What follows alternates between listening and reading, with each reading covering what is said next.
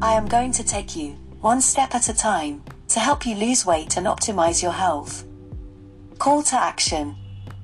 This is the first step to getting healthy. Ask yourself, do you really want to get healthier than you are now? If your answer is yes, then do as follows. Use your smartphone, download the Native Health app or a reliable health app of your choice. You can use Apple Health, Google Fit, Strava or whatever you like.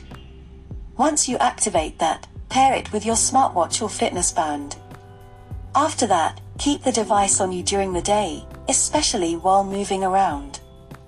If you are seated for work or just relaxing, or at night while sleeping, you need not have it in person. Do this for a few days. This will now give you an approximation of how many steps you move a day, and also how many calories your body is burning each day.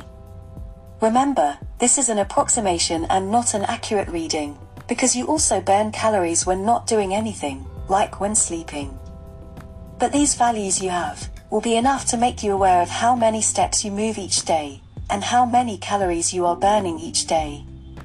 If you are moving above 20,000 steps per day, good. You need not do anything. If you are in the 10,000 to 20,000 steps per day, you're fairly active. Make sure you don't slow down. If you are under 10,000 steps per day, you need to make yourself move more.